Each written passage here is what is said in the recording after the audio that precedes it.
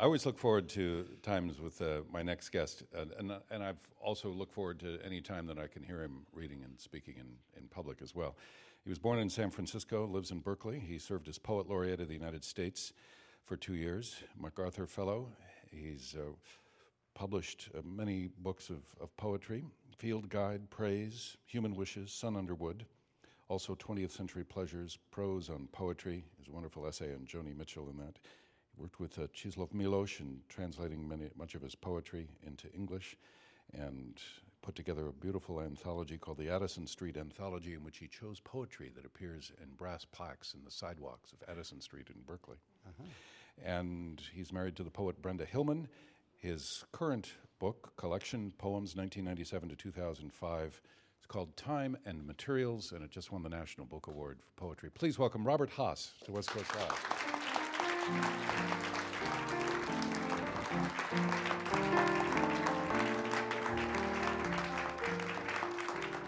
Thank you very much. Thank you. Thank you. Pleasure to be here. Terrific show. Thank you. Get to listen to Al and Mike and Roy, especially Al and Mike doing Green Dolphin Street. I realize in doing that introduction that you're often probably introduced that way. Is there anything that people leave out of introductions that you'd like to have people know about you? No, not really. Tap dancing. I once took a Chinese brush painting class, but I haven't. I've never been a butcher. I think that's an interesting line of sort of, introductions that aren't usually given about people. There's a famous, the opening line of Nikolai Gogol's story, The Overcoat, is a paragraph-long description of a man that begins by saying, it wouldn't be quite right to say that he was tall. On the other hand, he wasn't short. His hair was of a difficult color, maybe sandy, but maybe not. His tonsorial habits were somewhat furtive, so no one knows who his barber is, and so on. He goes on for a whole page without managing not to say a single thing about this person. I always thought that would be a triumph of writing, to be able to do that. And not even quite negative space description, too. That's right. Nothing. I was, and that's, how much of The Overcoat have you memorized? I think that's it. In fact, that was a kind of jazz improvisation on the opening of The Overcoat. But also in translation, too. That's right.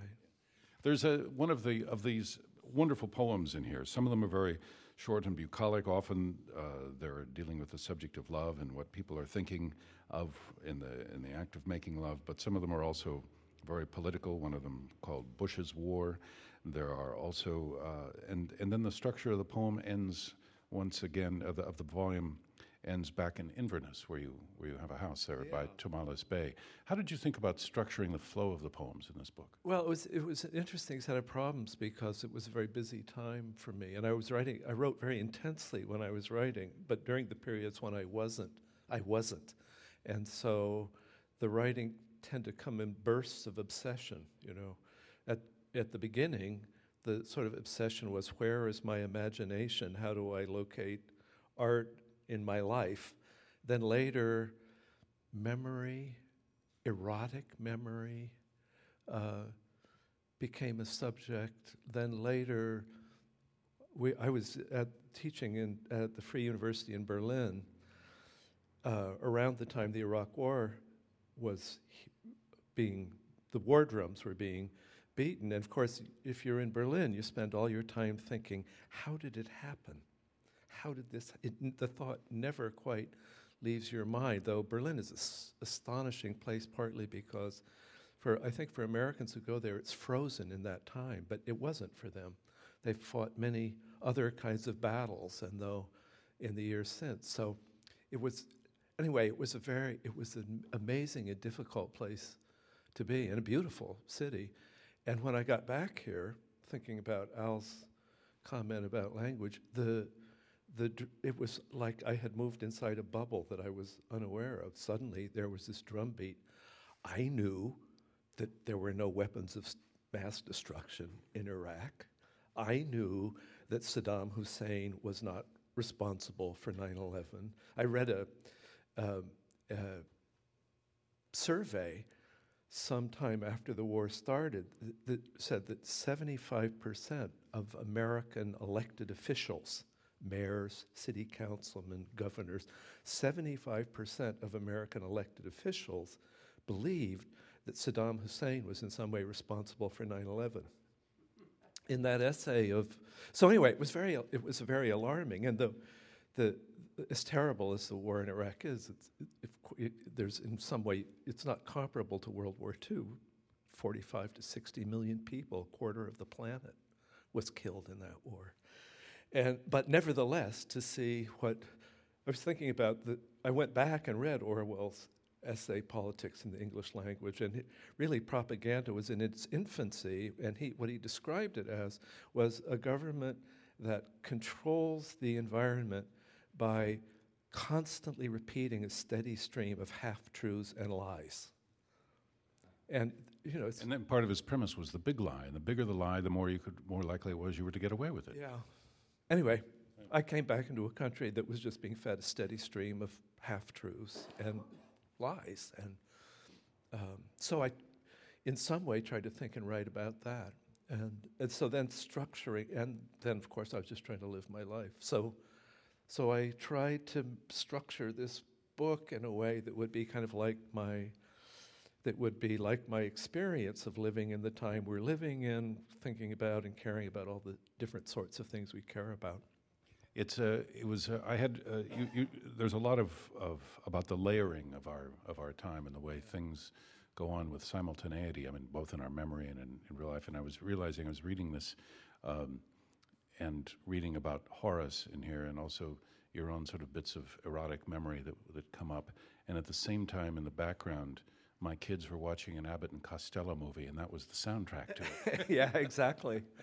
How you get all of that. Yeah. I remember years ago, Al and I in an airport talking about poetry. We were very young poets just going on the road the first time, and the conversation we had was about there's so much going on all the time.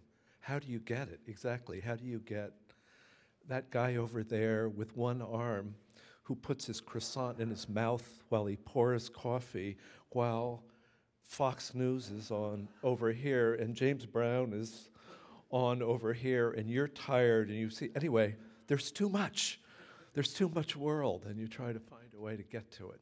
A conductor once explained to me that was the beauty of opera, and for instance, Mozart's quartets, quintets, and sextets, that you could have 6 people in their thoughts simultaneously expressing themselves to you through song. Of course, you needed the libretto to read it and super titles, but nonetheless, that was the way one artist tried to respond. Yeah, it's also why poets are sick with envy at musicians, because you can't read with 2 hands, you know? You're doing it with one hand all the time. Music can be the other hand, which is why that reading of a little poem about jazz was so wonderful. In the title poem, Time and Materials, you refer to the painter Gerhard Richter, and I mean, there's an artist that you're responding to with words. Yeah, that happened in a wonderful way. In there was a show of Gerhard Richter's paintings, abstract paintings, at the San Francisco Museum of Modern Art, and they invited a group of poets and musicians, Bill Frisell among others, to go live with those paintings, a set of 8 paintings or 12 paintings for a couple of weeks, and write something, which we did. And the paintings are amazing. Richter, of course, the people say he's reviving painting at a time when artists were doing other things, and he's done realist painting and photorealist painting, but he's also done these abstractions. And one of the things that struck me about it was his method involved layering. That is, it looked like he would put on layers of paint with a squeegee almost, kind of smeared across it, and then he would start working on that. He painted on aluminum or something, I think. Sometimes he did, yeah. With these he didn't. He was painting on canvas. Is this a poem you think could be read aloud, given the typography that occurs? Yeah. A funny thing, I'll read it, and then I'll tell you something about my experience of reading it aloud. So it's called Time and Materials, and it's partly a meditation on these paintings, and partly, of course, meditation on one's life. Time and Materials, Gerhard Richter, Abstract Bilden. to make layers, as if they were a steadiness of days. It snowed. I did errands at a desk, a white flurry out the window thickening. My tongue tasted of the glue on envelopes. On this day, sunlight on red brick, bare trees, nothing stirring in the icy air. On this day, a blur of color moving at the gym where the heat from bodies meets the watery, cold surface of the glass. Made love, made curry, talked on the phone to friends. The one whose brother died was crying and thinking alternately, like someone falling down and getting up and running and falling and getting up. The object of this poem is not to annihilate. The object of this poem is to report a theft in progress of everything that is not these words and their disposition on the page. The object of this poem is to report a theft of everything that exists, that is these words and their disposition on the page. The object of this poem is to report theft in progress. Everything exists. This worst position page. To score, to scar, to smear, to streak, to smudge, to blur, to gouge, to scrape. Action painting. The painter gets to behave like time. The typo would be painting, action painting. To abrade. Or to render time and stand outside the horizontal rush of it for a moment, to have the sensation of standing outside the greenish rush of it. Some vertical gesture then, the way that anger or desire can rip a life apart, some wound of color. So the...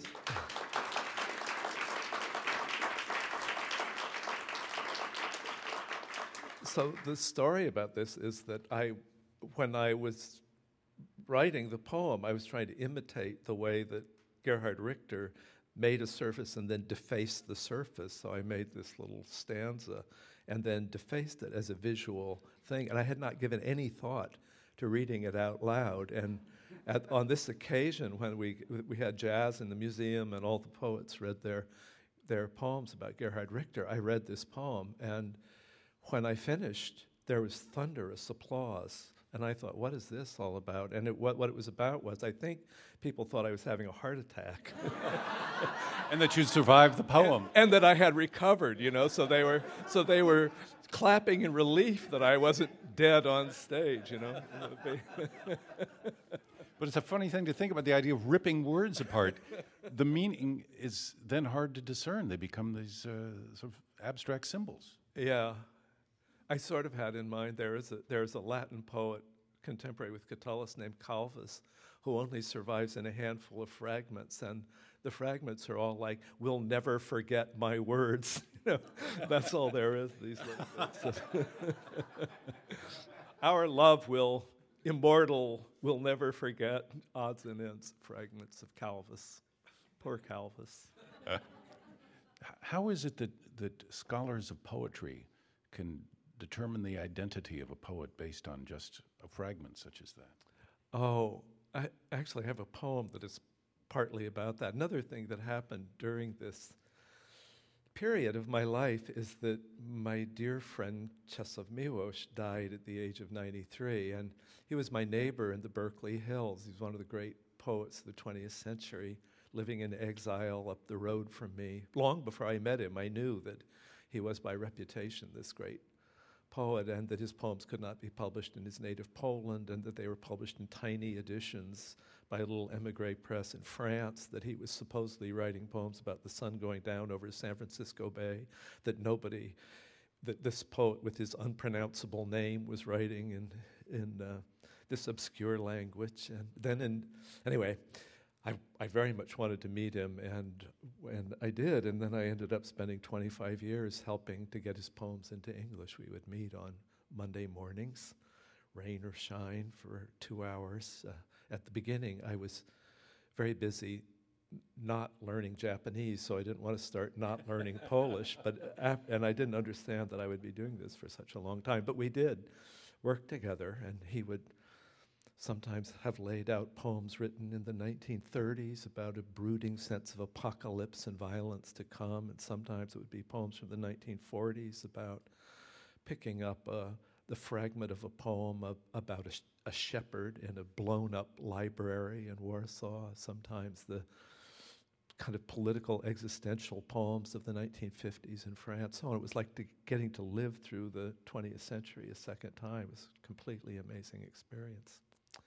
Anyway, when in his last years, he had moved back to Poland, and I one day dropped by his house in Berkeley and found that a deer had given birth right under his study window.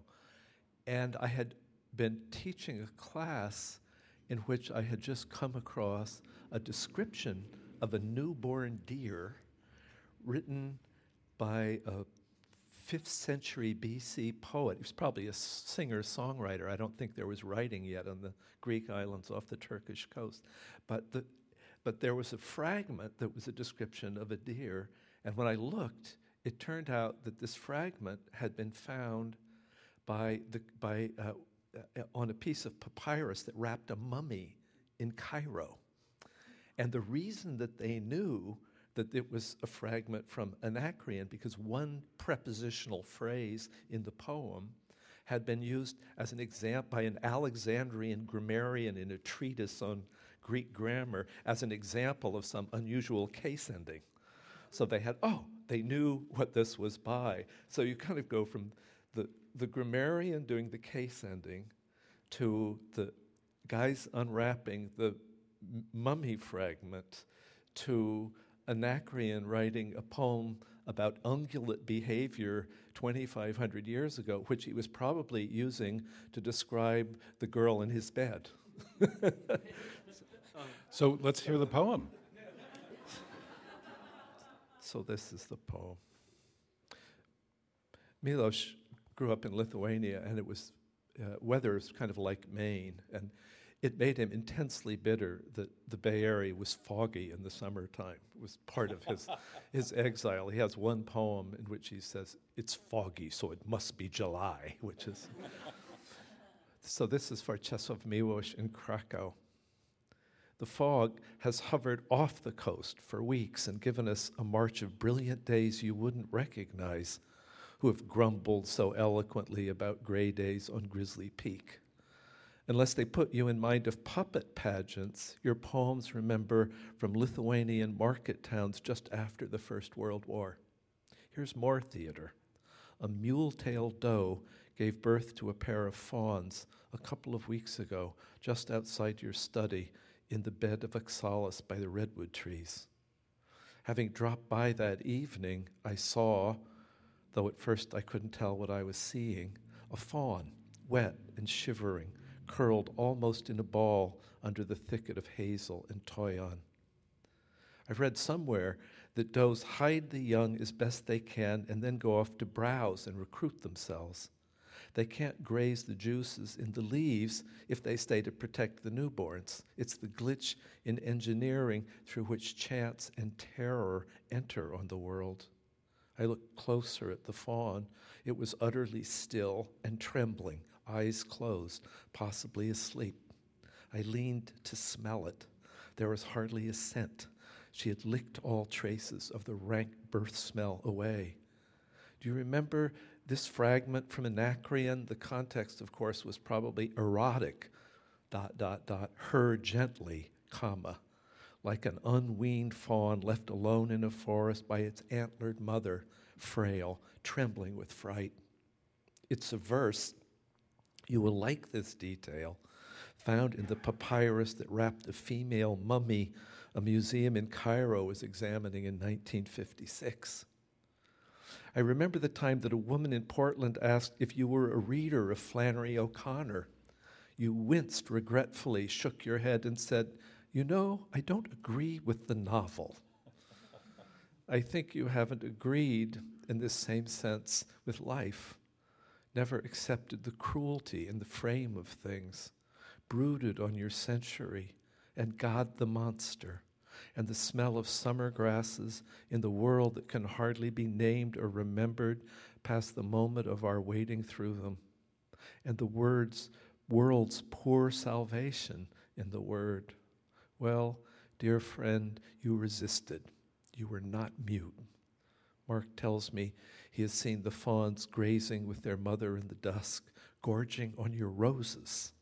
So it seems they made it through the night, and neither dog nor car has got to them just yet.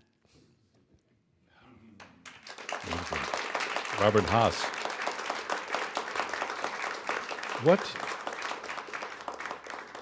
What does the phrase "and recruit themselves"? You know, somebody else asked me about that. I love that word because I went and looked at a book on deer behavior, and the word that was used for getting their energy back was recruit. And so I looked it up in the OED, and there are lots of it's in Tom Jones, and a lot of 18th century novels, it's used in that earlier meaning. I guess in the way an army recruits itself by going out and grazing for new soldiers to kill, and to enlist and to encourage to take risks on people's behalf. So that was the original meaning of the word, was to regain your strength. Maybe. And I thought, should I use that old-fashioned word? And I thought, well, the wildlife biologist used it, so it's too delicious not to put it back in English. There are so many poems in here, and some of them have got internal jokes that you make. So there must be times when you're sitting at your typewriter or whatever it is you write on that where you guffaw aloud at something that you've written. For instance, in the poem about the cucumber, you say here, "If you think I'm going to make a sexual joke in this poem, you are mistaken." Yes.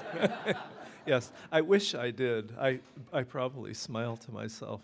I read once in a biography of Pushkin, though, that his landlord was driven crazy by when he would go out and gamble until 2 and drink until 2 in the morning, then he'd come home and write. And the landlord said he was often awakened at 3 or 4 in the morning, hearing Pushkin saying to himself, "Attaboy, Alexei, attaboy, you son of a bitch."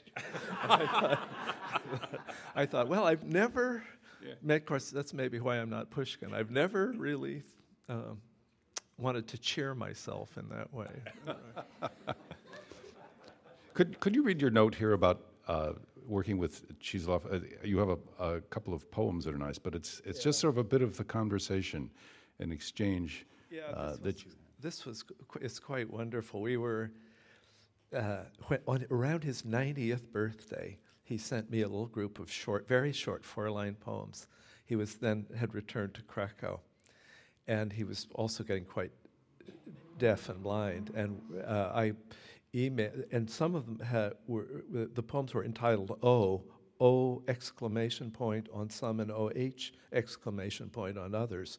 So I emailed him and said, "Which do you mean, O or OH?" And his secretary, Agnieszka, emailed me back and said, "Cheslov says you better do this on the phone." So I called him and said, "Cheslov," shouting for him, "do you mean OH or O exclamation point?" And he said, "How do you hear the difference?" And I said, "Well, for me, OH, O, is like a full breath of wonder. Wow. And O exclamation point is like wonder plus huh. You know, kind of caught breath. It's like oh or like that.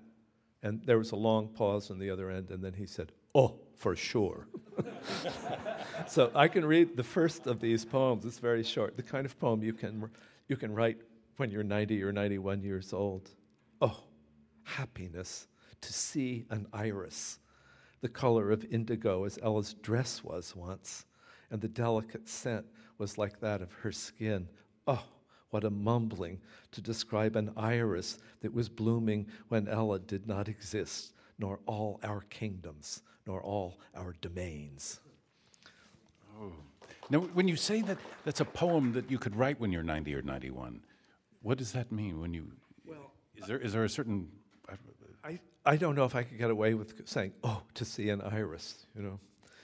there's something point blank about his poetry. We've all been trained to think we need to say something deeply original and surprising and say it in a completely frontal way. And he, as he got older, it was very interesting to work with him because American poetry was getting more experimental in really interesting ways. There was a Gertrude Stein revival. People were writing poems that were full of grammatical play that didn't make much literal sense, Poem would be, my students writing poems that would be, like a whole poem would be, a napkin is not necessarily.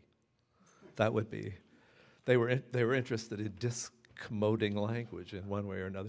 And Chekhov had seen so much loss in his life that he just wanted to say things more and more plainly. Just wanted to make it as simple as possible. He thought people suffered so much that poetry ought to be a comfort to them, and it ought to say the truth about things, but it ought to be a comfort to people, and it ought to be as simple as possible. Your poetry says a lot about suffering and about love and about the delights of life and of the senses, written over 7 years, 1997 to 2005. It's called Time and Materials. The collection won the National Book Award by Robert Haas, who is never a butcher.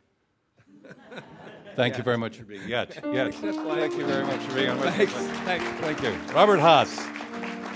This is Sedge Thompson. Thanks for listening to this podcast. Try out others from West Coast Live right here, and we look forward to having you in one of our audiences one day. For more information, WCL.org.